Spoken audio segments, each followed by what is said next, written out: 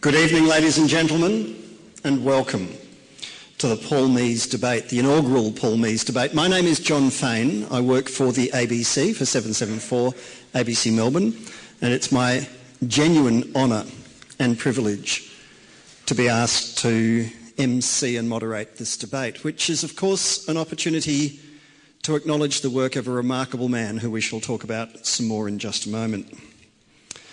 A few bits and pieces. First of all, we'd like to acknowledge the traditional owners of the land on which we meet, the Baillieu family.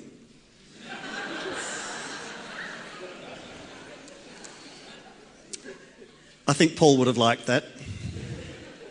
And the evening proceeds accordingly from here. I hope it doesn't descend into chaos, but he would have liked that too. I think I first met Paul when he was trying to get his agenda onto the front foot in Melbourne's public transport and planning debate. And as soon as you met Paul, you realised that you were in the presence of someone who genuinely could be described as a force of nature. He was a unique individual. Those of you who knew him will have many fond memories and probably better ones than mine. Those of you who didn't know him, let me assure you, you missed out big time. And we still draw, many of us, inspiration from Paul because he was that extraordinary combination of activist and academic. He genuinely, not only passionately cared about it like the best activists, but he knew his stuff and could pretty much out-argue anybody about the topics that he knew, and they were eclectic and much broader than you might have realised. You'll hear several tributes from him today. One quick anecdote from me, dare I confess, and this is a story against my own interests, which is also in the spirit of Paul Mees. There is occasionally in the radio world that terrible moment at 8:25 in the morning when we still don't have a clue who we're going to interview at 8:30. It happens about once every 2 or 3 years when everything just goes wrong. It all goes to shit. And everyone you want is not available, or every idea you have is pinched by another program, or whatever it is, it just goes wrong. And Paul Mees was invented for those days. Because you could ring him at 8:25 and you could say, Paul, we're up shit creek without a paddle. Can you talk for 10 minutes in 10 minutes? And he would absolutely not just be available, not just be willing, but he would do it and do it with substance and with aplomb. And he was a radio presenter's dream guest. He knew his stuff, and in a debate he was deadly, which is why the idea of a debate, to remember Paul, is particularly appropriate. Might I also say it's wonderful to have 300 or 400 people turn up at this time of a wintry, believe it or not, evening in Melbourne. And it's a great tribute to the democratic instincts of Melbourne that you're all prepared to so do. Very quickly, some housekeeping. We love these gadgets. We cannot live without them, but please just check once more that yours is on silent, and if you can't quite bring yourself to turn it off, at least make sure it's not going to interrupt our evening. There are questions later. We'll hear from the protagonists on both sides. I hope they'll behave themselves. The rules are very simple. They've got 10 minutes each. I'll give you each a 2-minute warning when we get to 8 minutes, and then I'll give you a 30-second reminder, and then I'll shut you up at 10. At the end of the debate, you will be asked to decide by the noise you make which side has won, and I'll give you ample opportunity to make that decision. There is, however, a window for questions before then. And when it comes to questions, the rules are very simple. We're inviting you to ask a question, not sing a song, recite a poem or make a speech, but to ask a question. If you can do us the courtesy of introducing yourself as you ask the question, and questions are asked by the microphone which will be at the top of the stairs. And there'll be one of the RMIT volunteer student staffers there to guide you through, and we'll take questions in the order that you're queuing up. It's as simple as that. Other than that, the formalities are few. The format, though, is to invite both content and also humour. No surprises there. That's the point of a comedy debate. And we are well equipped with our guests to do so. For the affirmative team, ladies and gentlemen, Associate Professor Wendy Steele, Principal Research Fellow at RMIT University, William McDougall, Consultant Transport Planner, Engineer and Economist, and Mr Rod Quantock, Melbourne comedian, self-professed failed architect and the acting convener of the Protectors of Public Lands. Could you make them very welcome?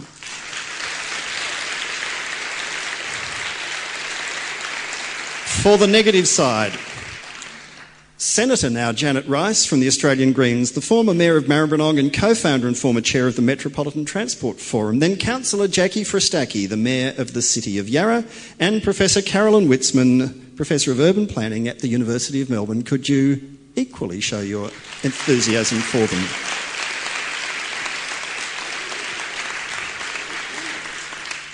We are here today at the indulgence of RMIT University.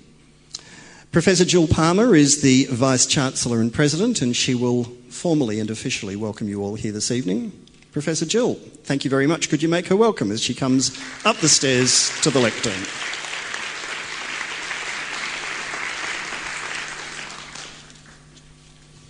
Professor Jill Palmer.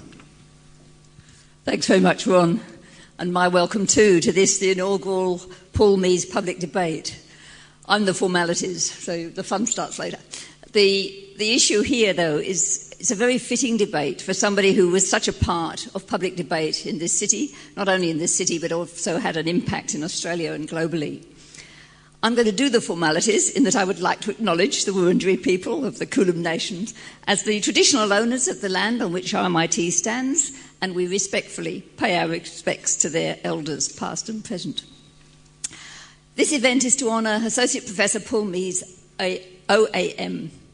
Born in 1961, sadly passed away last year at the age of 52.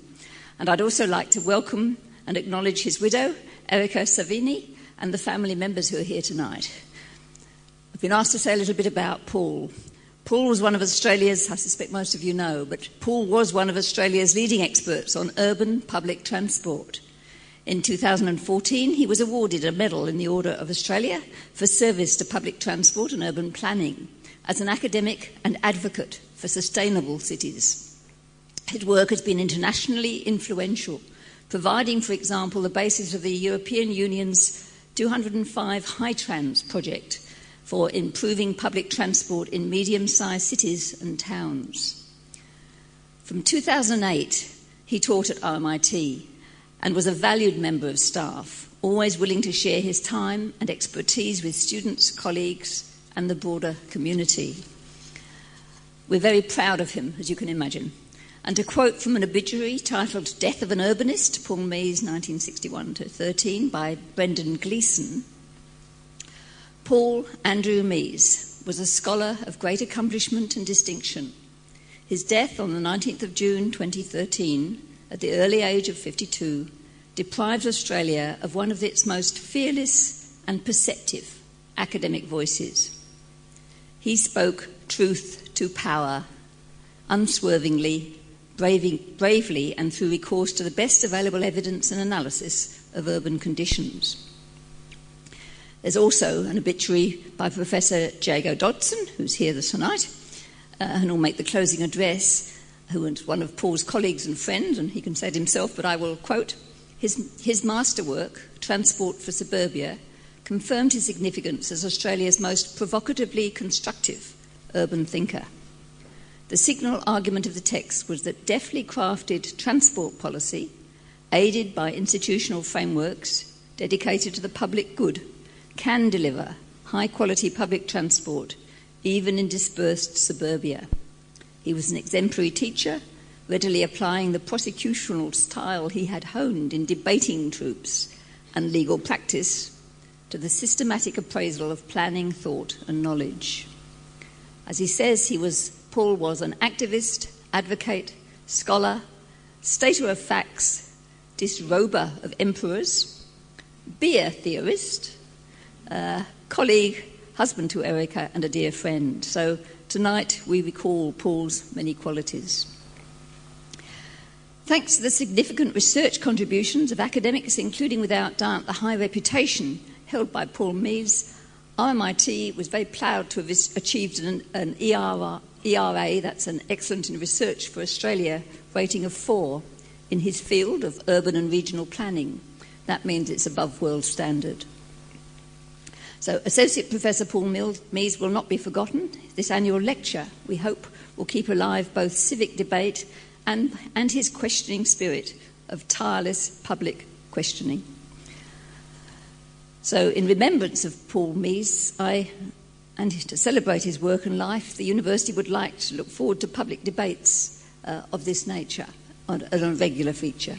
And we look forward to this one tonight. It features some very interesting, well-known, much-loved debaters, politician, comedian, counsellor, professors of urban planning, and a consultant. So we can expect a lively public debate, just as it should be, very well compared. So thank you for coming tonight, and please enjoy this inaugural Paul Mees public debate. Thank you.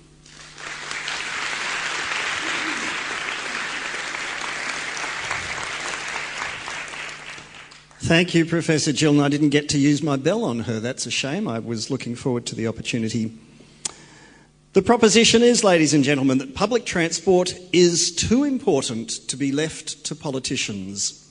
That's the proposition for the affirmative. On the other hand, public transport is not too important to be left to politicians, is for the negative. Our first speaker for the affirmative, ladies and gentlemen, Wendy Steele.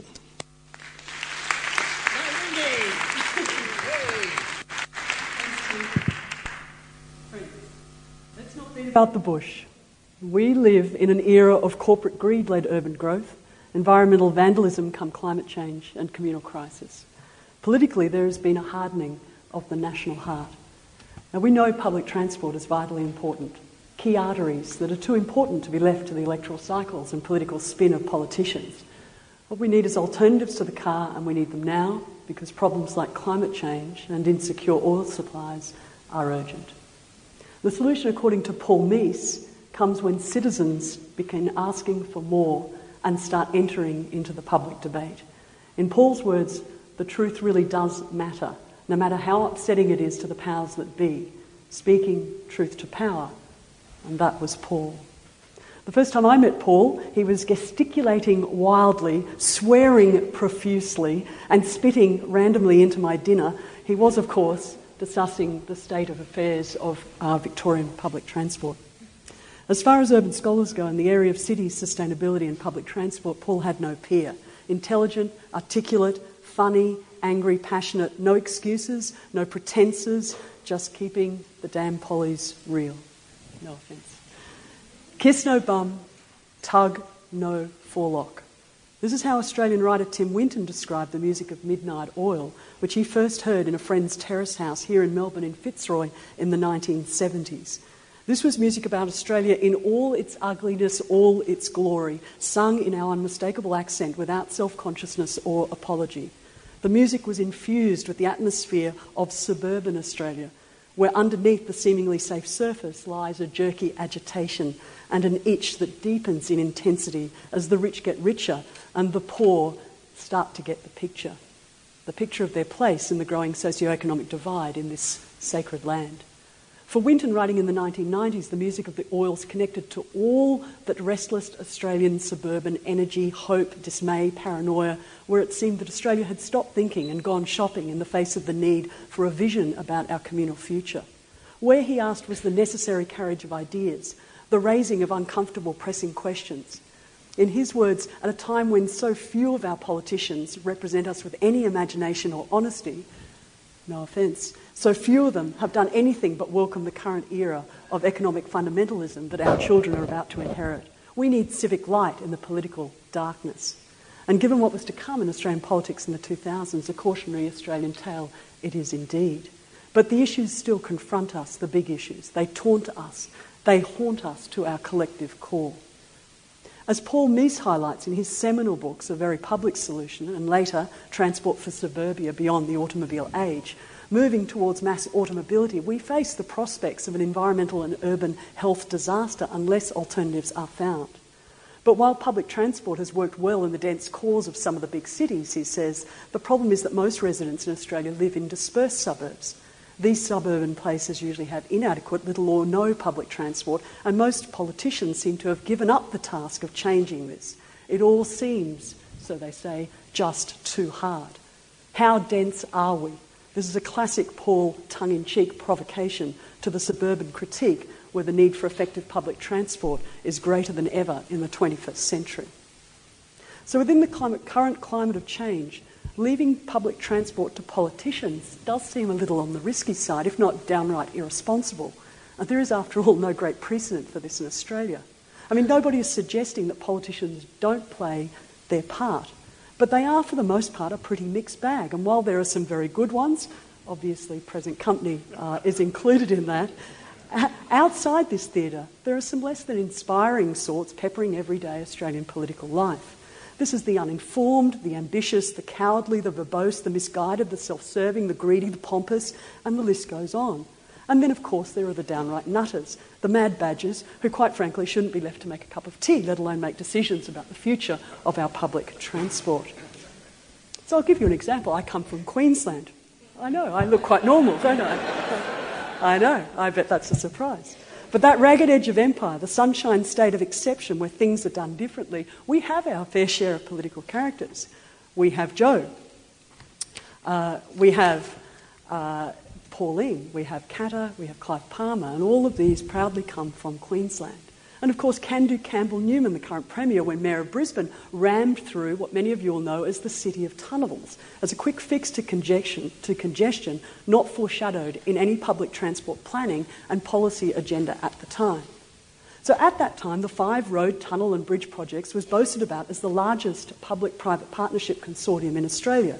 This partnership was also, no surprise, the focus of an independent review entitled Brokering Balance, a public interest map for Queensland government bodies.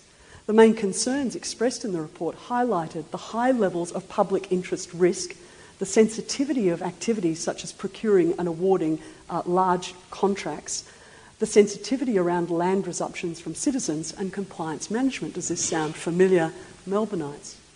And what we learned from this in Queensland, or of course in Queensland didn't learn, was that when it comes to politics and transport, the following principles seem to apply.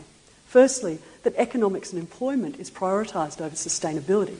Second, that mobility is prioritised over accessibility. Car-based projects are easier to privately finance. Velocity is prioritised over quality. Project, not process-led planning, is the name of the day. And there is circumscribed community involvement as shareholders and stakeholders, not as citizens. But more worryingly, perhaps, is that sections of planning seem to be moving into shady wings beyond scrutiny, protected under commercial in confidence provisions of PPPs, and dubiously and possibly self-serving processes and techniques, particularly around traffic modelling and forecasts, that go to the heart and core of private financing. But let's lift now to the national scale and ponder together the recent Joe Hockey gaffe and comments. Much has been made of Joe being driven around in chauffeured cars commenting on the transport requirements of poor Australians, but I won't mention that at all at this point. But what I will say is that what he said in relation to the government's planned fuel tax is this, that the poorest people either don't have cars or actually don't drive very far in many cases, but they are opposing what is meant to be, according to Treasury, a progressive tax. So the Hockey episode was particularly telling on 2 fronts. The first one is that it illustrates the growing divide and disconnect between what politicians in Canberra think and what the everyday community reality is. In 2008, research by colleagues Jago Dodson, who's here tonight, and Neil Sight through the Vampire Index highlighted that the landscape of oil and mortgage vulnerability in Australian cities suggests that the vulnerability gap is widening and that the most vulnerable people and areas of cities remain highly vulnerable, with public transport availability and use in those areas severely limited.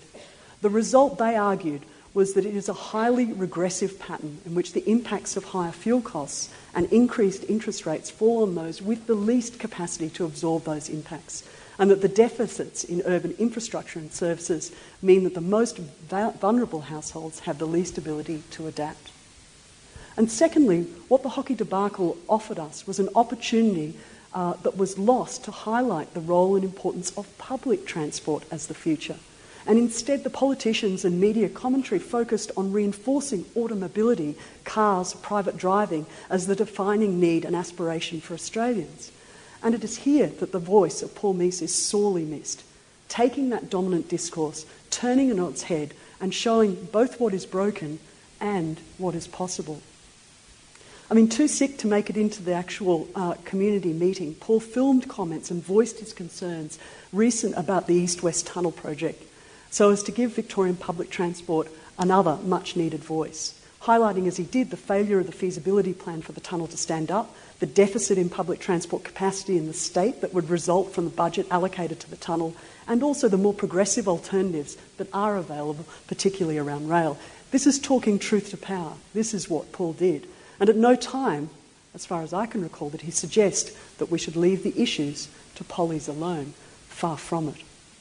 As Paul said, for people concerned about the environment and social costs of automobile-dominated cities, the public transport problem is easier to solve than most people think. We don't need to demolish our suburbs and rebuild them at many times their current densities. What he said was we need a fundamental transformation.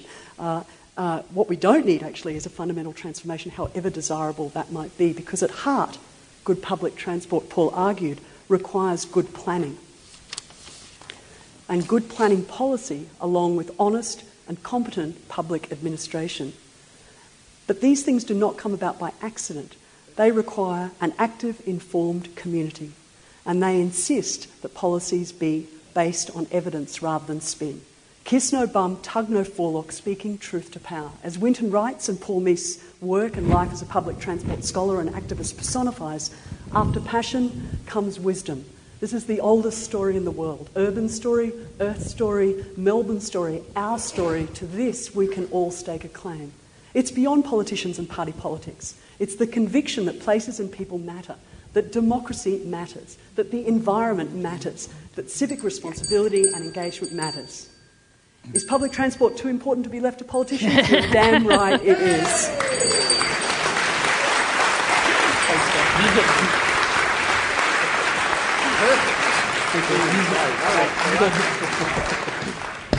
First up, when you steal them. Oh, there we go. Sorry.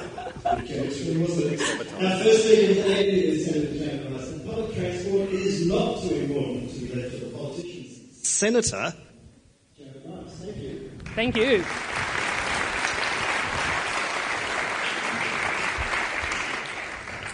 I acknowledge the Wurundjeri people, the traditional owners of the land and their elders, past and present. I feel humbled to be here tonight debating in memory of Paul. I'm glad to be here not debating with Paul. 90% of the time I talked with Paul, it became a debate, and he always won. How many of you knew Paul? How many of you won an argument against him?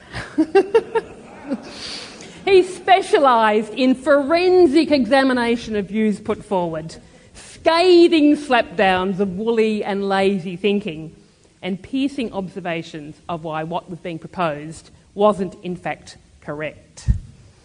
In preparing for tonight, I tried to imagine what Paul would have done with tonight's topic, because he would have been on our side. I'm sorry, Paul. Paul would have ripped you to shreds, Wendy, far more than I'm able to do. I'm a politician. I need to keep myself nice. Paul didn't worry about bringing people on side and keeping people happy and bringing them along. He was provocative and bold, and indeed he did speak truth to power, and to anyone and everyone who was listening, and we loved him for it. Your arguments, Wendy, sound so obvious, so self-evident. Of course we should have evidence-based planning led by citizens, with planning and recommendations done by, what did you say, honest and competent bureaucrats, not us conniving politicians who are manipulated by the market and corrupted by calculating corporations. You present lots of problems, but not the case that leaving politicians out is going to solve these problems. Because when you put the blowtorch to their argument, as Paul would have done, the most likely outcome of taking the power away from politicians is not that the community gets the power, but that instead the bureaucrats take over the reins, making decisions without accountability or transparency, ably aided and abetted by the very corporations and institutions you've been railing against. Just think of the contortions that Infrastructure Australia is currently going through, and I'm sure they will, to justify spending money on the East-West link. This is what happens to these bureaucrats and these objective processes. Paul made this point himself in a paper which was a withering critique of Melbourne 2030, where he stated, "A common account of the woes of planners posits professional planners as guardians of the public good, whose noble intentions are overturned by political interference, development lobbies, or ignorant NIMBY members of the public. But this insistence that planning is political becomes an excuse for senior bureaucrats to refuse to share power. And meanwhile, real planning is done by road engineers untroubled by postmodern angst about the nature of their task." Or if you'd like another point of view, consider what we've learnt from that accurate ABC TV documentary series, Utopia. Do we really want the whole show to be run and controlled by bureaucrats like marketing-obsessed Rhonda? I don't want to build it, I just want to launch it. And business papers, who reads those? Or Jim, would the whole thing be a hub? It's a good word. Can we call it a hub? It's a good word, hub. And we need a new push, a new thrust. Let's move on to consider the alternative. Look at the Colombian capital of Bogota. Their transport system has been transformed to serve the needs of all residents, not just the rich in cars. As the mayor who oversaw this transformation, Enrique Peñalosa, declared, urban transport is a political and not a technical issue. The technical aspects are very simple. The difficult decisions relate to who is going to benefit from the models adopted. Jackie is going to tell you more about the inspirational Peñalosa, a politician who knew the needs of his community in a way no bureaucrat can or would. The best planning happens when politicians are central to the decision-making process. In fact, transport planning in Australia would actually benefit from stronger political oversight rather than being managed by bureaucrats with a tendency to get technical aspects wrong. Take the regional rail link project as an example. And it was a project that Paul wasn't overly fond of.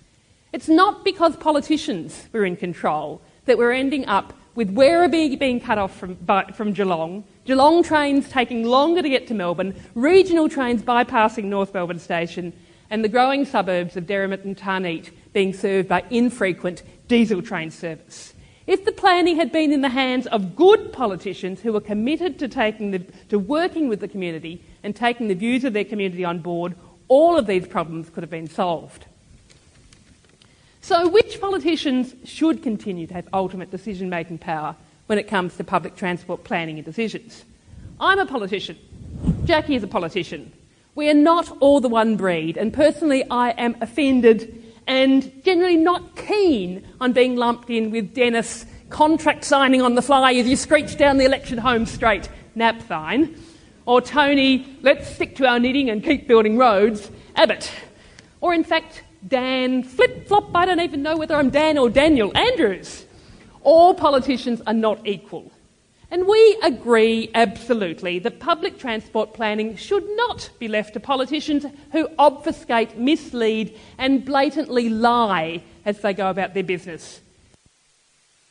Who get elected on a promise of better public transport, who deliver on massive polluting tollways. Nothing should be left to those politicians. They should be removed from office as soon as possible, turfed out totally.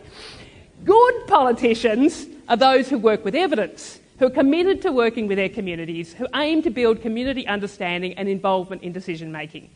Critically, they have been elected with a mandate to stay true to their values and to implement what in fact may be courageous decisions, to quote Sir Humphrey.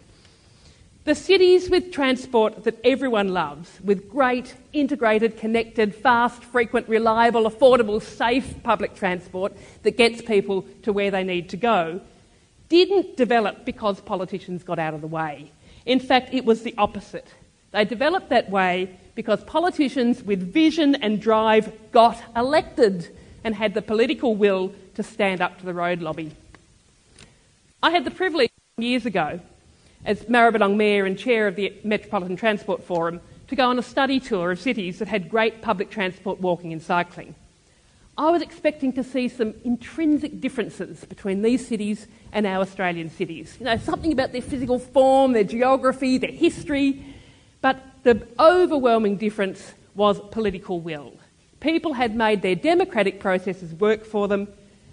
And in cities like Amsterdam, where cars were on the verge of taking over in the 70s, they changed course and delivered strong regulations, planning and investment in public transport and cycling. In Copenhagen and other cities, they did the same. In Stockholm, in Sweden, I was there just at the time when incoming Greens MPs supported the Social Democrat city government on the condition of a trial of a congestion charge in the inner city. At that stage, the Social Democrats and two-thirds of the community were opposed to a congestion charge. But because of the political will of the Greens, they got their trial, which included big improvements in public transport as well. After 6 months of operation, the opinion polls had swung completely around, with two-thirds of the community now supporting the congestion charge, and the charge was made permanent. The new Swedish government, elected a week ago, is a Social Democrat Green alliance, so I'm expecting great things from them. In addition to having a clear vision, good politicians do two important things. One is to put in place accountable, transparent planning processes so that transport that serves the community's interests and future well-being is prioritised. And the other is to build consensus across party lines so that this rollout can continue beyond the political cycle, regardless of which party is in government. When I was in Copenhagen and I spoke to the then Social Democrat government and said, but, you know, what if the Conservatives get back in? Aren't they going to roll back all of this? And they said, no, there's no way that they would ever be willing to do that because of their community support and the consensus that had been built around their initiatives. Jackie and Carolyn are going to share with you some more examples of where good politicians, powerful politicians, who are committed to sharing their power with the community, have made massive differences to their cities. I'm going to finish, though, with one example here in Melbourne, and that's the city of Yarra. Over the last decade, the council has been committed to walking, cycling and public transport, led by councillors, not the bureaucrats, led by the councillors, including Jackie, who, like me, ditched a mayoral car for the mayoral bike. We have current Greens councillors, Amanda Stone, Sam Gaylard and Misha Coleman, and former councillors, including Alison Clark and Greg Barber. As a result of this political leadership of politicians being there, Yarra has led the country in prioritising walking, cycling and public transport, and the results are there for all to see. Public transport planning is too important to be left to unaccountable bureaucrats and duplicitous politicians. But we can do better than that. We've got a state election coming up in 45 days here in Victoria, and it gives us the chance of electing some very different politicians who are committed to working with the community to finally deliver the public transport we deserve. So as well as us winning this debate tonight, I am looking forward to those politicians being elected to bring it on and we deliver a terrific public transport system for Melbourne. Thank you.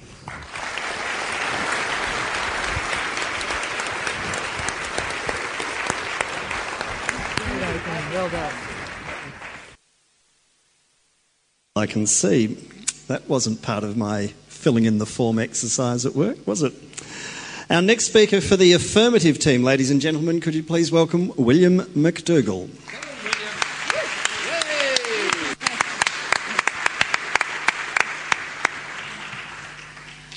Everybody. Well, public transport planning, too important to be left to politicians. I'm a public transport planner, of course I would say that. We, public transport planners, have been saying for years that big cities need more public transport to stay competitive. We used to plan cities decades ahead and we had authorities with the teeth to look after the progress. Here are some of my observations from working on transport planning issues as a consultant. Firstly, I should say, when I mention politicians henceforth, I refer to those that currently hold sway in Victoria and Australia, the so-called major parties.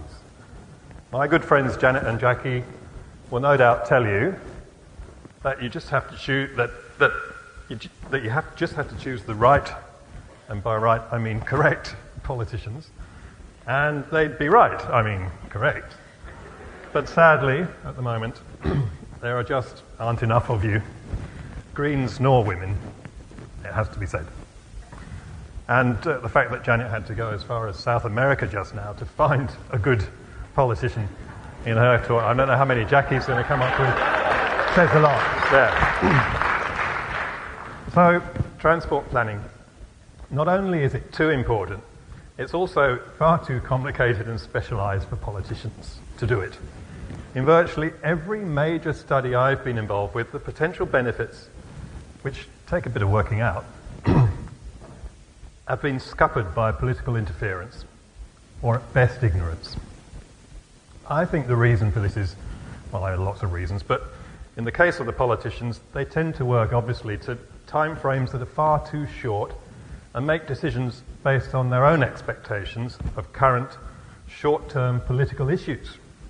Most politicians don't use public transport themselves on a daily basis, nor do they even, he says, finding the wrong piece of paper, trouble themselves to understand the details of public transport system properly. I've got some examples of that I can talk to you about later. Sadly, they're much too far removed from real life to understand anything very much. My first experience of working with Paul Mees is a case in point. This was the early days of I'll just get this out of the way. The early days of the Northern Central City Corridor study. This was a study that was set up by the Bracks government as an election promise to counter Jeff Kennett's proposed east-west tunnel. We were setting up the study protocols when we started. I was managing the study. We decided that we needed a community reference group with an independent chair, and we'd given the responsible minister of the day a list of the organisations we wanted to invite. We naturally included the PTUA, of which Paul was then the leading spokesperson, and he was a big thorn in the side of the government. The minister promptly crossed them off the list. In stepped Julianne Bell of the Royal Park Protection Society. She co-opted Paul onto their committee and then nominated him as their rep on our community reference group. Paul made some great contributions to the work as we progressed, and I thoroughly enjoyed working with him. I think another political example came up while we were doing that study. We were reliably informed. One of the problematic rat runs through the northern suburbs was the Scotchmouth-Pigden-Michael Street route, which I'm sure many of you are familiar with, and if you don't, then please don't go and investigate in your car. And there were proposals to block off median openings on the main roads crossing that to break it up as a through route because it's a popular through route and rat run. And those proposals were killed by the planning minister of the day. I was reliably informed some years ago because it was a journey he used to take to work in his car. So anyway, we continued with the NCCC study and we developed a draft strategy for the Inner North based on improving public transport in line with the then new 2020 tagline that went with Melbourne 2030. We should aim to get public transport carrying 20% of all motorised trips in Melbourne by 2020. At the time that idea was coined, it was about 9% across the city as a whole. Just in a way, speaking of 2020, the politicians, when that was first coined, they spruiked it vociferously. Then they started calling it aspirational. And then, after the public transport initiatives required had been nutted out and costed, they quietly dropped it altogether. That was about the time that Melbourne was first ranked as the world's most livable city. So then suddenly we had the transport and livability statement. Incidentally, for those of you that aren't aware, that livability index, the one which Melbourne gets to the top of regularly, is produced by the Economist Intelligence Unit in the UK. And it was originally conceived as a hardship index for Brits working as expats in overseas cities. And they just reversed it and called it a livability index and made all sorts of... I think circulation of The Economist went up tenfold as a result. Anyway, so our NCCC strategy said that the public transport, cycling and walking improvements should be done first because the East-West Tunnel was less assured. Its benefits were dubious and risky and its impacts were severe. And if the other things were done first, it was possible the tunnel wouldn't be needed at all. I thought that was quite a good risk-averse strategy, don't you think so? But the government quietly ignored that set of recommendations. John Brumby had replaced Steve Bracks as Premier, and the story at this point goes that someone took him up in a helicopter to show him the traffic queues on the Eastern Freeway. He decided, then and there, presumably up in the helicopter, that the East-West Tunnel should go back on the agenda and commissioned Sir Rod Eddington to do the East-West Link needs assessment. Rob was a bit busy, so it took him a few months to get started.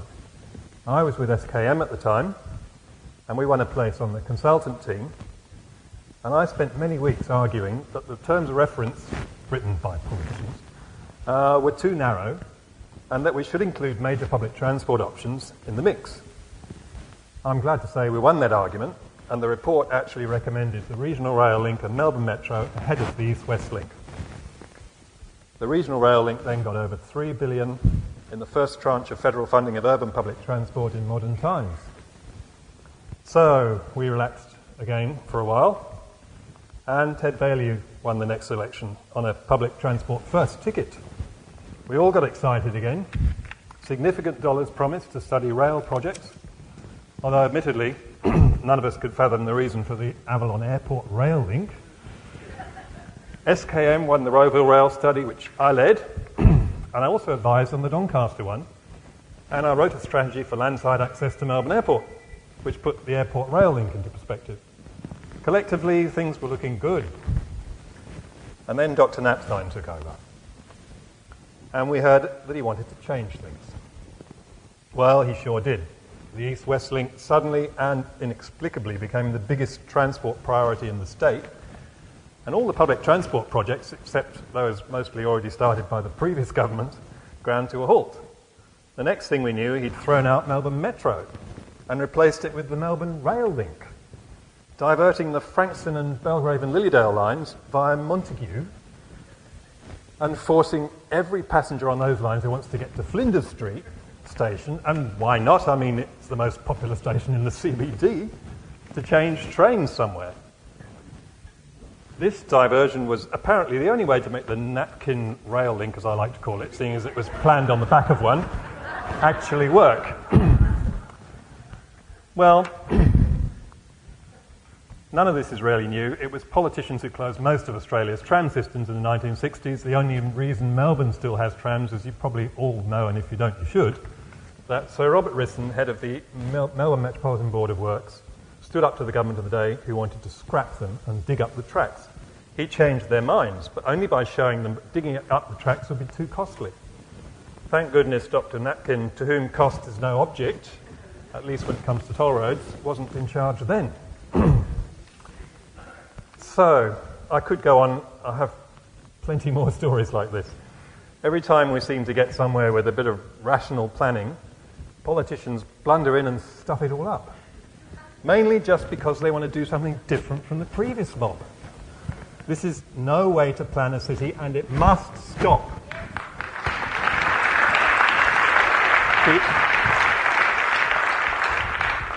The only politician I would support is one who promises to depoliticise the whole process and require that public funds are spent on projects that are part of an integrated plan designed to get us and our children to a more sustainable and livable future.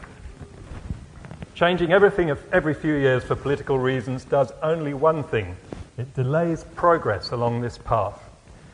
So, in summary, I definitely believe that public transport planning, which is at the centre of urban planning and the long-term survival of cities, is far too important to be left to politicians. Even the best ones need professional help. Thank you.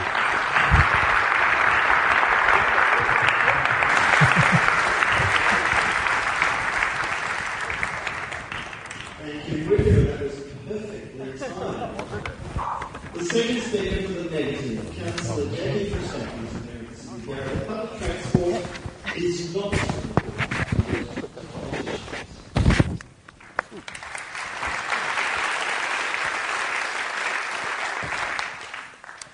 Well, what an honour it is to be invited, all the 600-odd councillors and local politicians in Victoria, to speak on this subject and be the inaugural debate, the Paul Mees debate on public transport. It is indeed a great honour. I first knew Paul, actually probably one of the few people who was very polite to always, because I sat on a tribunal and he was a lawyer advocate in compensation, and he had to be super polite because he wanted to get decisions in his favour. And I can say that he was always a very, very competent advocate. But I certainly got to know Paul as a colleague, a fellow transport advocate, as a constituent of the City of Yarra, living in my ward, and indeed also as a contestant, because he contested the elections in the City of Yarra in my ward, Nichols ward. So it is a great pleasure to debate this. We've heard a lot of criticism of politicians. We've heard criticism of the lowest common denominator of politicians.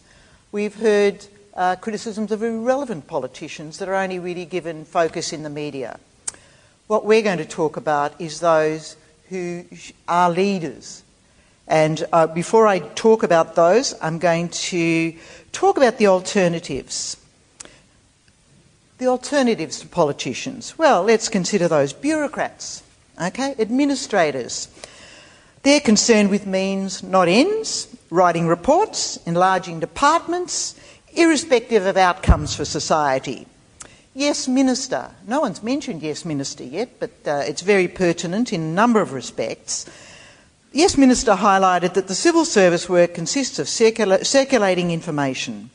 They don't get outcomes. They just present briefs and reports. They're the ones who devised the PPPs and gave advice to the politicians. They're the ones who, yes, minister the politicians on these things. They're the ones who provided the advice of being the 20% of people using public transport being aspirational, because being part of their KPIs, they'd lose performance pay. So they had to devise ways in which they wouldn't lose the performance pay. They write the terms of reference. Do you think ministers sit down and write terms of reference for reports? We certainly don't as councillors. They're written by the bureaucrats. So it's the bureaucrats. We certainly don't expect them to contribute to the public interest. Paul Mees had considerable disdain for bureaucrats, as our opening speaker, Senator Janet Rice, said. He was scathing about the administrators in the Department of Transport, so much so that he lost his job at the University of Melbourne. He saw those administrators, the planners, the transport planners, the urban planners, as captured by project-driven engineers obsessed with road infrastructure projects. Bureaucrats, they don't engage with the community. They're isolated either in Canberra, either in Spring Street. They no longer offer frank, fearless advice to politicians. And as Paul Mees argued so vehemently, they're captured by the car lobby. Remember, he's number one, captured by the car lobby. The RACV, captured by the trucking industry. Now, it's the bureaucrats in the department. The secretary of the department, or whoever structured the department, that's it, within the role of the bureaucrats, has got rid of any rail freight administration in the department. If you want to send something by rail freight, there's nowhere to go in the agency. They're the ones that structure and organise the department, and they've destructured in a way that is undermined public transport. We certainly wouldn't want to leave public transport to the bureaucrats. Business organisations, let's turn to those. Paul was scathing about those as well. They represent partisan, sectional interess. They're focused on making the best return for shareholders or themselves, not what's good for the public and society. They're not necessarily concerned about triple bottom line analyses. Business wants to encourage consumption, buying more and more, particularly buying more and more cars, the gas-guzzling cars. Just look at their advertising, wasting money on false messages. Look too at the role of VECI, RACV and other business organisations pretending to support public transport, always giving priority to the motor vehicle. Always. Businesses run 13 million corporate cars in Australia. 800 businesses go bankrupt each year. There's a link between the two, no doubt. So business is hardly likely to be an effective source of expertise for sound judgments in the public interest. Let's look next at paid consultants, even worse. Sorry, William. I should know I was one. Again, they provide technical engineering advice and solutions. They do what they're told, giving narrow advice restricted to what they're paid for. They're hardly like to advise what's in the public interest because they're appointed for a particular purpose. Most of all, their advice goes nowhere. And William told you about the reports that he's written that's gone nowhere. Now, I do want to acknowledge William McDougall, but as a transport planner and consultant, and acknowledge the Roe Rail study, but where have the studies gone? Consultants can't get anywhere without relying on politicians. And indeed, he's the arch example of supporting our cause and our side of the debate. William heroically left his consultancy, SKM, and he's joined advocacy with politicians and the community to get public transport outcomes. So what better sitting advertisement? The second speaker for the affirmative is supporting our cause. He left the consulting world to work with politicians and the community. And William, I love you for it. Though you left it a bit late, at your later end of the career, and I won't go there and ask you how old you are, but at least you saw the light. Thank you, Rod. Now, academics, we've got a few. Well, like bureaucrats, they teach, they do research, they write books and articles, reports, which can be influential, but they don't have the power or the means to get results. This frustrated Paul intensely, and he had 30, 40 years of frustration over this, and he should have entered politics. But he found his element in teaching the next generation of students, many of whom will enter politics, no doubt, and help change the debate. So, on my first point, key point, bureaucrats, business, consultants, academics, they can't be relied on to achieve public transport planning and results. So, and I know I've been all of those as an academic and a consultant as well. So, now to my second point, key point, the vital role of politicians. At the end of the day, it is up to politicians to make decisions in the public interest, and it's the community, and we will highlight this further, the community who elects the politicians, get the politicians they deserve, but they elect the politicians to lead, make decisions for society. No other group in society has the authority, power to make decisions for the community. If they're not effective, the community can get rid of them. It's much harder to get rid of bureaucrats. Paul tried. And it's much harder to get rid of consultants or people in business. But you can get rid of the politicians that are the lowest common denominator. If they're not effective, they're voted out. Let me give you a few examples of aspiring politicians, and I don't have much time. I'm going to be very quick on those. Ken Livingstone, Mayor of London, congestion charging. Boris Johnson followed on. 1.2 billion raised by that to support public transport. Mayor Bloomberg in New York, working to revolutionise New York as a walking, cycling, public transport city.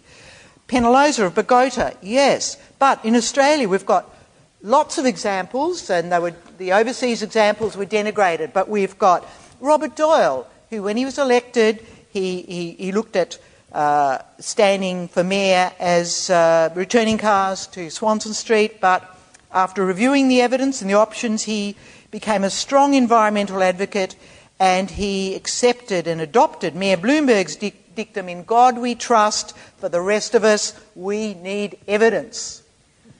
Great politician, Alana McTiernan in Western Australia, responsible for Mandurah Rail. Senator Janet Rice is a shining example, has already been highlighted, declining a mayoral car and being a champion for public transport. Politicians made the decision to build the regional rail link. Politicians made the decision to support the South Morang rail line. The Mernda rail line looks like it's being delivered as well for the same formula. Local politicians working with community to get outcomes, this being adopted then in the state arena. So the key message is the role of community working with politicians to get outcomes. There's a powerful dynamic combination, and this is a major theme that my colleagues are emphasising and will be concluded on by Associate Professor Caroline Wiseman. Thank you.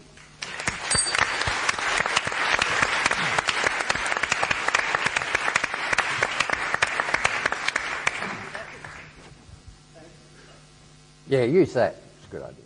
Works better. Thank you, Jackie, and the Mutual Admiration Society over here are doing a very good job so far, aren't they, ladies and gentlemen?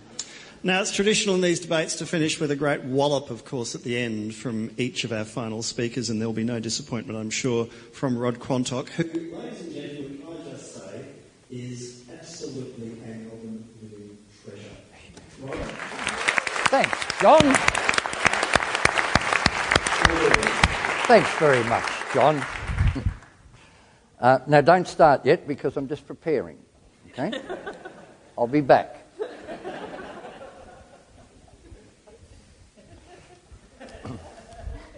Now, let's do this properly.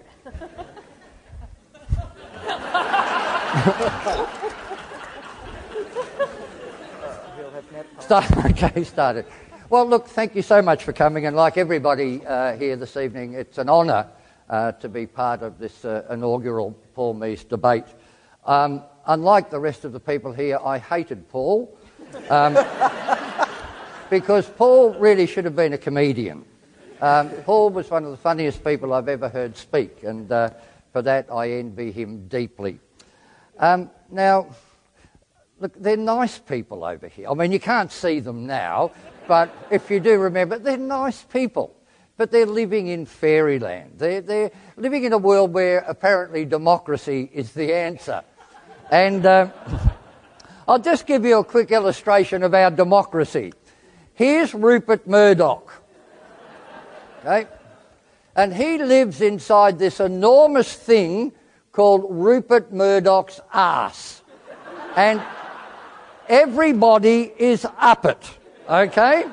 Everybody is up it. In fact, there are people like this Gina Reinhardt who's got Andrew Bolt up her. It's a great sort of babushka doll of arses. Just he's up that arse, he's up that arse. There is no democracy. You can't leave these things to politicians. Now, look, just a little bit of background.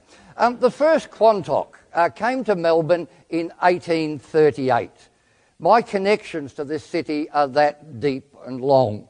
And I was born in...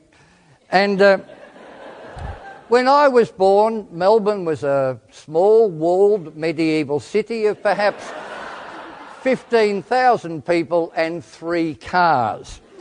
My parents lived through the tail end of the First World War. They lived through the Depression, and they lived and served in the Second World War. And they came away from those experiences, and these included the bombing of Hiroshima, the Holocaust. My parents came into a world that looked back on its recent history and decided that we can do better. And when my father came back from the war, he didn't have a job. And I remember I was very young, baby. I was a baby at the time, 2.5. I was a baby. And we were sitting in the gutter in Sydney Road, Coburg. No home, no hope, no future. And while we were sitting there, my mother and father and my brother and myself, a tram came past. And it was empty. And my father said, well, bugger it, we'll live on that. And we did. You could in those days. There were no protective services officers. And because we were there all the time, people assumed my father was the conductor. And they kept giving him money. And in no time at all, we could afford a home. So my attachment to public transport is quite visceral because of that. And I've looked at this city with its marvels and so on and wondered why we can't do better. And I've wondered about where we should go to do better. With so many problems in the world, we run up against this brick wall of the stupidity and the ignorance and the venal behaviour of our politicians. And it only gets worse. Okay? It only gets worse. And at the moment we've got here in Melbourne or Victoria, we've got Dennis Knapp Thine.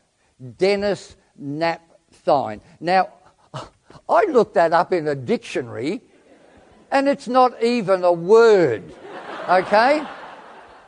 Now, he is obsessed with building an east-west link. And I know some of you have seen me give my quite comprehensive assessment of the east-west link before, but for those of you who haven't, let's just run through why Dennis and the boys, and look, as part of all of this, we mustn't forget the Institute of Public Affairs, okay? They're a right-wing think tank, and I want you to pick the word that's out of place in that expression. These are free market zealots, okay? These people are reviled by any form of deregulation. And we now have a Prime Minister who said, coal is good for humanity. Coal is good for humanity. Look, you don't like to preach revolution, but we should leave. We should leave public transport up to a revolutionary committee appointed by me. But we'll come to that in a moment.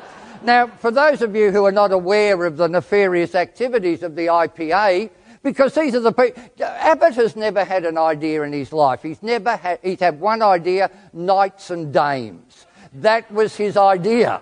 That's the sort of ideas he has. And now we've got a knight and a dame, but unfortunately they're not a breeding pair. So that may well be the end of them.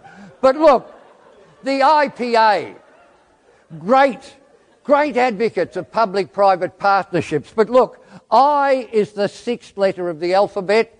P is the 9th letter, which is a 6 upside down.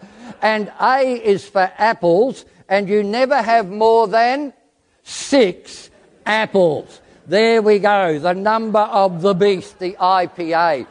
And they're the people running the agenda for every Liberal government in this country. These people who are ignorant buffoons. And the east-west link we need because, A, we have leafy eastern suburbs out here, the leafy eastern suburbs. They're all owned by Chinese. I read that in the Herald Sun. They moved there to be close to the public schools. Okay? Now, they have at the moment the Eastern Freeway, this vast freeway which ends at Hoddle Street, which isn't quite so vast.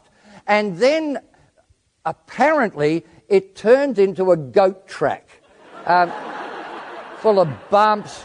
There's the North Carlton swamp there. There's the quicksands of despair at Lygon Street. There are mountains where Sherpas have to carry your car over the top before you can get to the Tullamarine Freeway and head off to the airport. And that's the way it is. That's why we need it. But we also need it because every day 50,000 cars line up here at Hoddle Street waiting to carry on their lives. And of those 50,000 cars, 92% of them don't want to go there. 92%. They want to go here. They want to go there. They want to go there. They want to go there. They want to go there. They want to go there. And some people get here and go, oops, I forgot my lunch, and want to go there. 92%. 50,000 people, and only 8% of them want to go there. 8 over 100 times 50,000, divide by 2, it equals 11 people. 11 people want to go to the Tullamarine Airport. Now look, it's going to cost, I heard there's been varying things, but today, 6.8 billion. That's what they say, but you and I know that it will cost 12 billion. Everything always costs twice as much. And I always double the doubling to $24 billion, because whenever I go to a protest and there are 30,000 people at the protest, the Herald Sun says there are 10,000. Well, if they can divide by 3, I can multiply by 4. It will cost $12 billion. And 11 people are going to use it. 11 into $12 billion, that's a 22 over, it's about 15. It's a lot of subsidy for these people. Each one of them is getting paid more than $1 billion just to use that tollway. Now, hands up the people who woke up this morning and thought, my day won't be complete without a graph. Where are those? Yes, there's always a few. Okay, we'll just go and do the graph. It's a quick graph, and everybody knows that here it is. I'm sorry you're missing this. It's really funny. Here's the graph here. It's called a bell curve graph, named after Alexander Graham Curve. Okay? I don't care. The graph of peak oil. 1857, oil discovered in America. Then the invention of the car. And then we needed asphalt to drive on. And then we got aeroplanes and World War II. And then we got the 2-stroke motor mower. And then the leaf blower. And at that point, we went over the top of peak oil. They say $20 a litre by 2030, perhaps, and that's a minimum, $20 a litre by 2030. I want you to imagine Chinese family. Their child's gone to Scotch College and is a violin virtuoso. They all are, the Chinese children. I saw that on a current affair. They want to drive from here to the Tullamarine Airport.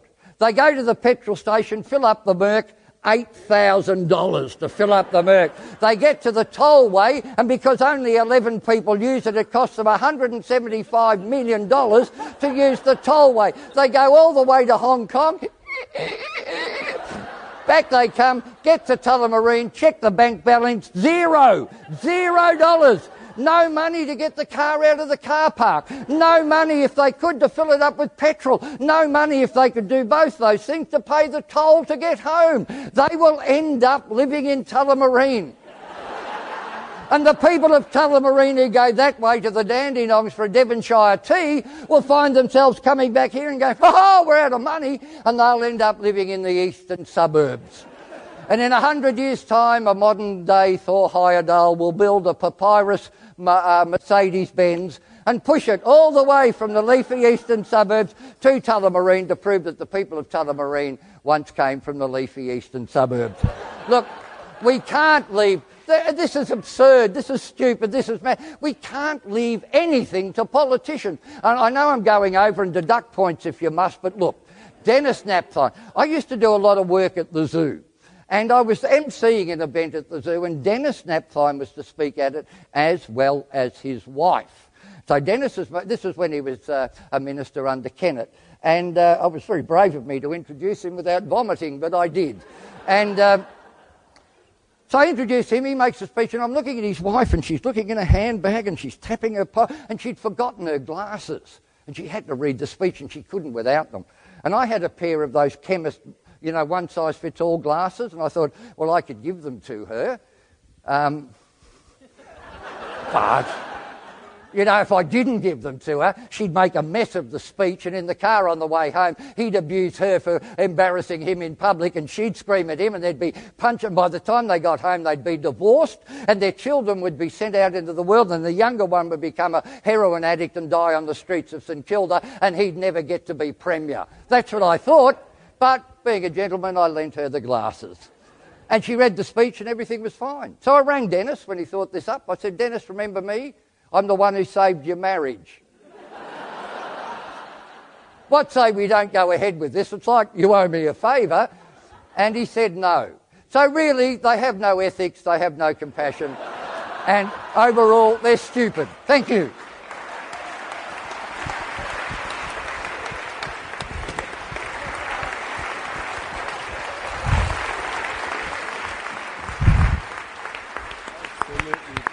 Oh, well, thank you very much. Yeah, I should be a consultant, shouldn't I?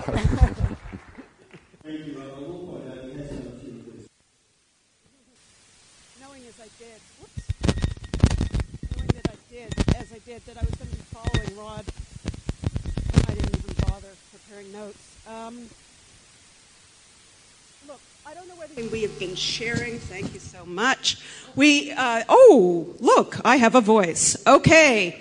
As I was saying, if you have been doing the tale of the optics tonight, this cross-political group has been plotting together, and we are going to create sustainable change.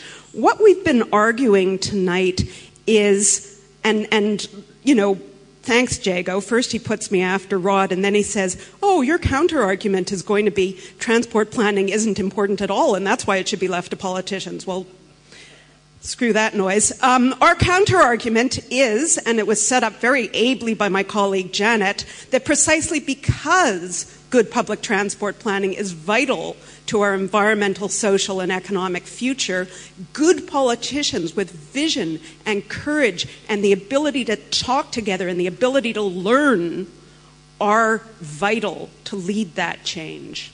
And our first sub-argument, and if you look beyond the hilarity that has been either intentionally or unintentionally brought by the affirmative team, we've been arguing that politicians in a representative democracy aren't an undifferentiated or unchanging mass. As the first speaker said, Wendy, I love her. I agree 100% with her analysis of the problem. But if she said what she said about politicians, about any other group, she would be in Andrew Bolt nesting derriere territory, because you can't make those kind of stereotypes about human beings. There's all kinds of politicians. It's up to you tonight to get the politicians that you deserve. The second sub-argument that we've been making is that if transport planning isn't going to be left to the politicians, what's their model? Who's it going to be left to? The bureaucrats? Business? Self-governing anarchist collectives? I think that we heard, and self-governing anarchist collectives I'm totally in favor of, let me tell you. And it worked really well for 3 weeks in Spain in May of 1936. But generally, if politicians don't lead, we end up with infinitely worse alternatives. And can I just say, and again, I have a great deal of respect for William, the second speaker, for the affirmative, but let me do a brief précis of his talk. We planners have been right the whole time, but what can you do? Politicians. You know, that kind of passive-aggressive shrug is the default setting of we planners. Our third sub-argument has been an important aspect of good politicians having leadership and vision is their capacity to build cross-party coalitions that will carry on an initiative for more than one political term. And that's really what lifts a good politician into a great politician. And we have given examples, we have given evidence. We might not like some of the evidence because, God forbid, it comes from outside Australia, as indeed do I, but we have had the example not just of Enrique Peñalosa, but of his deepest arch enemy, Antonis Mockus, following on with Transmilenio. We've had the example of Ken Livingstone from the red end of Redland proposing a congestion charge, and lots of people opposing him, but he showed political vision and political leadership. And Boris Johnson, who comes very much from the other end of the political spectrum, though to his credit he does bicycle, followed on. Props to Boris Johnson. We've had examples of Alana McTernan from Western Australia. And in the Western Australian government, in the last election, whoever you voted for, you were going to get the rail link because the rail link worked. It can happen in Australia. It has happened elsewhere. It's happened in Amsterdam. It's happened in Copenhagen, that you've had politicians who've gone beyond their narrow political vision and created change. And if we can do it in those other places, why can't we do it in Victoria? Now, I was a bureaucrat for 10 years. I had lots of great ideas. I had to work with politicians to make those great ideas happen. I was working on a huge initiative that led to a $500,000 a year grant program called Breaking the Cycle of Violence. We had evidence, we had consultation, we had everything. We went to a subcommittee of City Council, and that subcommittee said no. What could I do as a bureaucrat? I could have shook my shoulders and gone, politicians. But what happened instead was that I turned to the community organizations I consulted with and I said, I can't do anything anymore. It's up to you to talk to the politicians. And each community organization found a politician. They didn't say, we'll bury you or you're a bunch of idiots. They talked to the politicians as though they were rational human beings and gave examples of their own experiences with violence. They asked the politicians about the violence. The result was the most remarkable evening I've ever spent. I'm sorry, this isn't going to be the most remarkable evening I've ever spent, even though Rod was awesome. But politician after politician stood up and spoke from the heart. One politician who'd voted against in subcommittee, he talked about growing up in a violent family. His father had been violent towards his mother. Another politician talked to, and a very conservative politician talked in the third person about the experiences of a young girl who'd been sexually assaulted, and no one in that room doubted who that was. They voted unanimously for the Breaking the Cycle of Violence grants, and lives were changed. That's how change happens. When I was a student, I was a student journalist, and I loved student journalism so much I married my editor. And we were very unhappy about the corruption and the business as usual being done by the student politicians. And at a certain point, we had to suck it up. We had to run on an anarchist platform for the Student Association presidency and win. And we decided that instead of student association money being done on the basis of business as usual, being done on the basis of cronyism, who was friends with whom, we would do the simple method that I think could very easily be applied to public transport, which is, how is this student association money going to benefit students? And what that meant was that the Engineering Association, which had gotten a lot of money for frat parties, were in the uncomfortable position of having to justify that frat party in terms of public good. Make no mistake, the East-West link is ultimately, because the first stage is 6 billion, and then there's going to be the Western link, which is going to be 6 billion, and then there's going to be the coming of the Third Reich, which is going to be the extra ring road, and that's going to be all awesome. We're talking about 18 billion to start off with. It is an $18 billion engineering frat party. It's not Dennis Napthine's baby. It's Rod Eddington's baby. It comes out of the brains of bureaucrats, and that's where I'm going to land. If you can't elect the right politicians, you are going to end up with the wrong bureaucrats. As Jackie said, it's a lot easier to get rid of a bad politician than it is to get rid of a bad bureaucrat. We hang on to our jobs, well, when I was a bureaucrat, we hang on to our jobs with our nails. We completely try to ignore politicians. We need good politicians to kick us up the butt.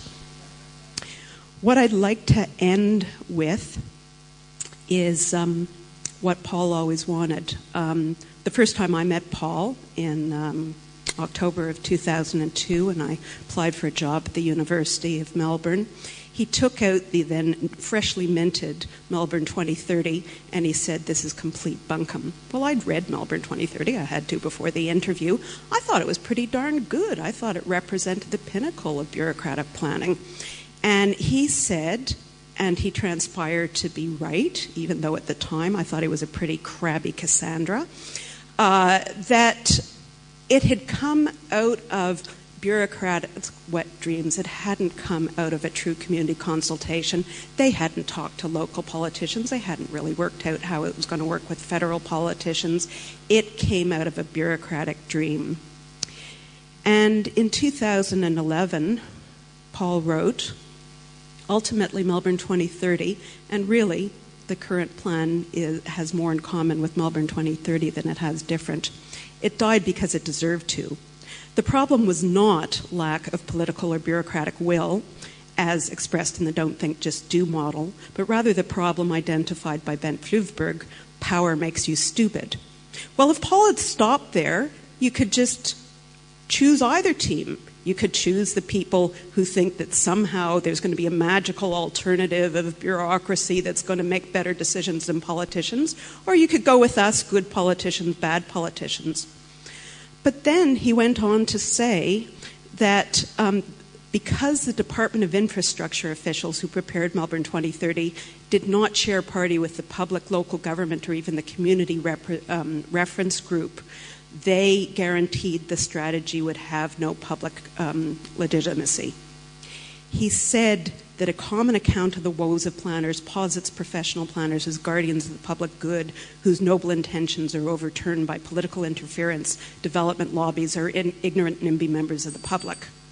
The sad conclusion is that the most influential lobby against effective metropolitan planning was the Department of Infrastructure, which has changed names 4 times in the last 10 years, like a witness protection program. There's still the same problem. We need better politicians. Thank you.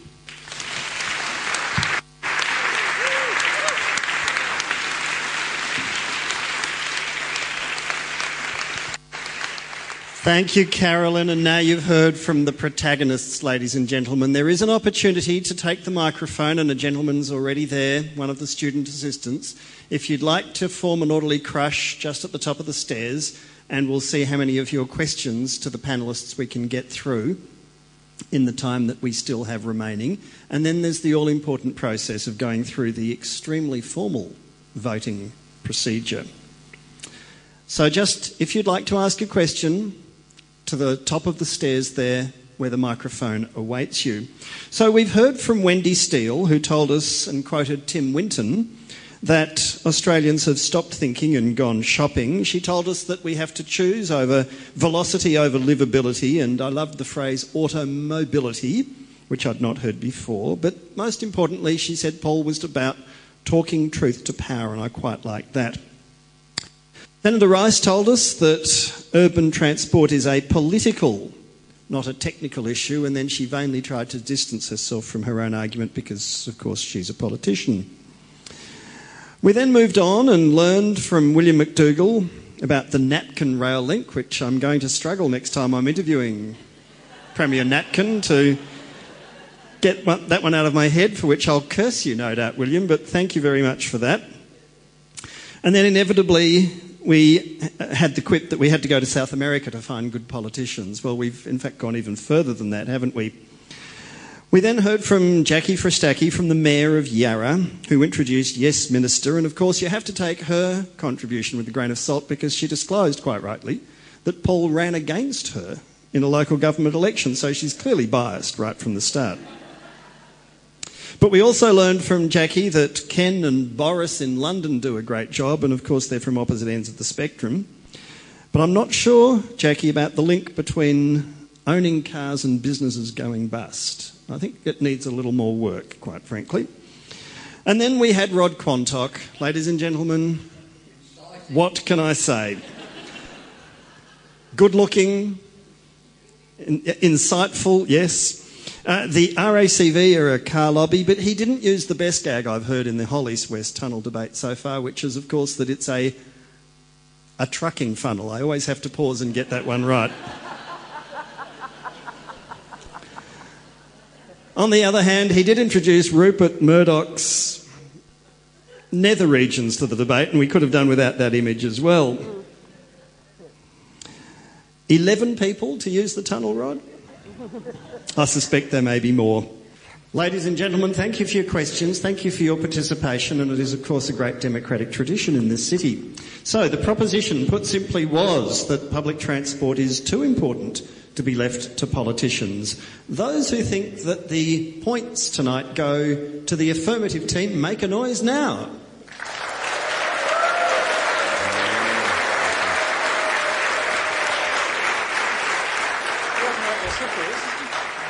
And that means there's nobody in the room at all who thinks, of course, that they should be voting for the negative team. Is there? Is there anyone who thinks...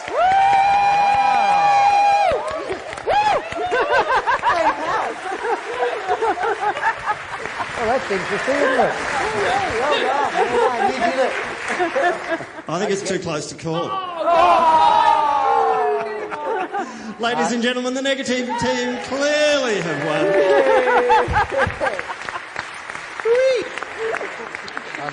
And I hope you've had fun this evening as well. It just shows, doesn't it, Rod, there's no justice in the world whatsoever. Erica Chavini and Jago Dodson are to conclude the evening with a few thanks and formalities, and I'd like you to welcome them, ladies and gentlemen, up to the stage. Jago Dodson, close colleague of, and Erica Chavini, who was married to the wonderful and much-missed Paul Mees. Could you welcome them to the stage as we conclude this evening's proceedings?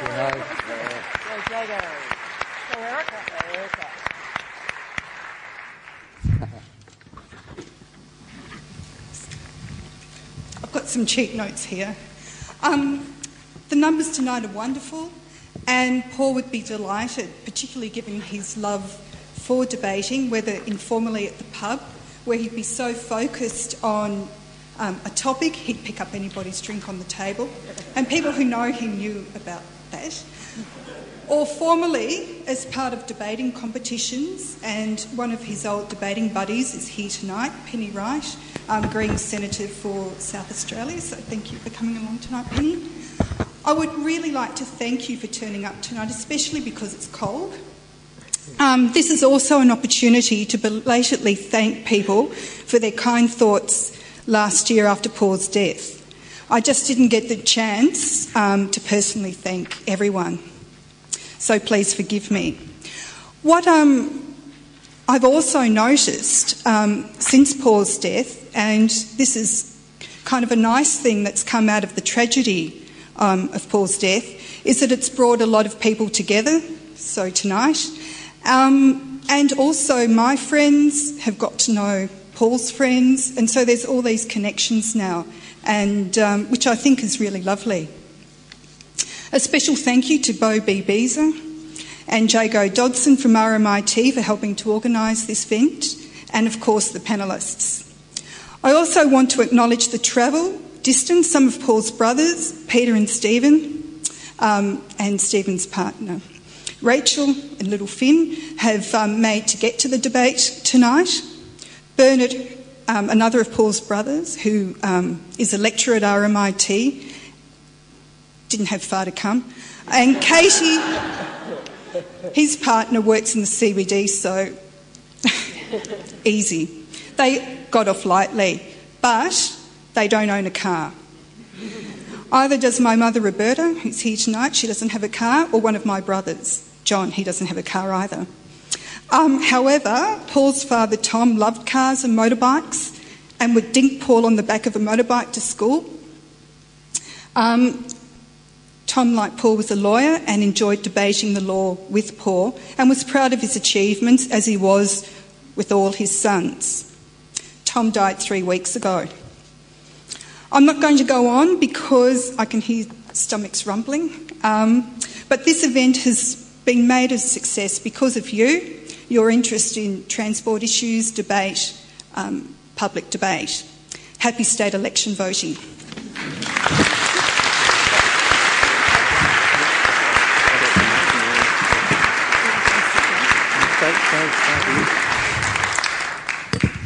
Well, good evening, everyone. What a fine debate this has been, a truly fitting event in tribute and memorial to Paul Mees, one of Melbourne's great public debaters. I'm not going to say much other than to offer some thanks to those who've helped make this event possible. First, I'd like to thank the Vice-Chancellor, Jill Palmer from RMIT, for opening the event, and also thank the Centre for Urban Research and the Sustainability and Urban Planning Program, whose banners stand on the side of the stage for supporting and hosting this event. And Paul worked in both of those groups within RMIT. I'd also like to thank the RMIT committee who helped organise the debate, and that includes Jo Hurley, Crystal Legacy, who unfortunately couldn't be here because she's investigating public transport infrastructure issues in Canada at the moment, Bo Baser, and Ben Bucknell from the College of Design and Social Context within RMIT, who deserves special thanks because he did a lot of the background organising work. And I'd also like to thank our student assistants and the AV team. And next I'd like to thank our panellists. We have some small gifts for them tonight, and there's a nice story behind these gifts. We had invited Rob Sitch from the Working Dog Productions to participate in the debate. I'm sure you've been avidly watching his recent ABC show Utopia, which has been mentioned by some panellists. And in our conversation, Rob reflected on Paul Mees' work as greatly informing his thinking about Utopia. Unfortunately, he was scheduled to be away from Melbourne tonight, but he mysteriously said he had a mate who could sort something out. Soon after, a package wrapped in brown paper appeared on my doorstep, and a card was included, and it has a logo on it from the Nation Building Authority.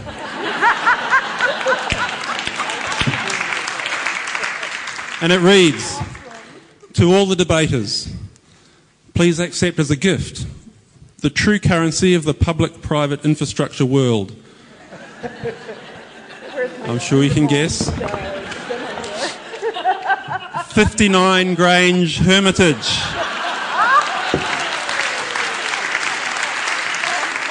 On behalf of everyone at the Nation Building Authority. Signed, Tony. I'm sure Paul would have been delighted to know that tonight's utopian thinking, because we've heard some of that, will be followed by some utopian drinking. So I would also like to thank our panellists. Wendy Steele, Senator Janet Rice, William McDougall, Jackie Fristacchi, Rod Quantock and Carolyn Weitzman. And I'd also very much like to thank our MC, John Fain, for his introductions and comparing tonight. Another great Melbourne public figure.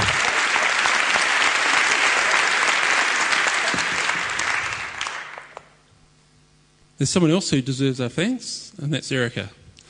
Erica, it's important to me and to the team at RMIT that you be involved in tonight's event, and gave your blessing to this occasion. And so we're delighted that you could be involved and offer your contribution to the planning and the activities of the event, and to be here tonight to celebrate. I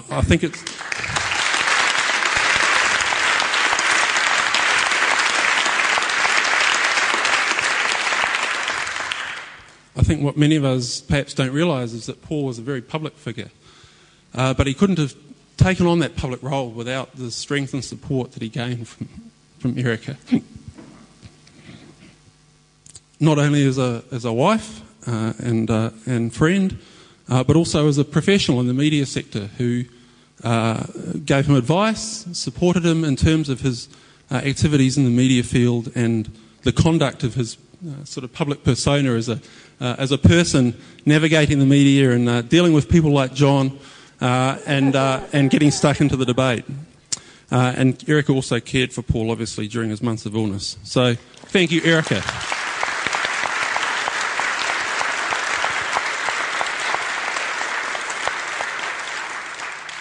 And lastly, thank you to the audience. All of us involved hope that this will become an annual event to remember Paul.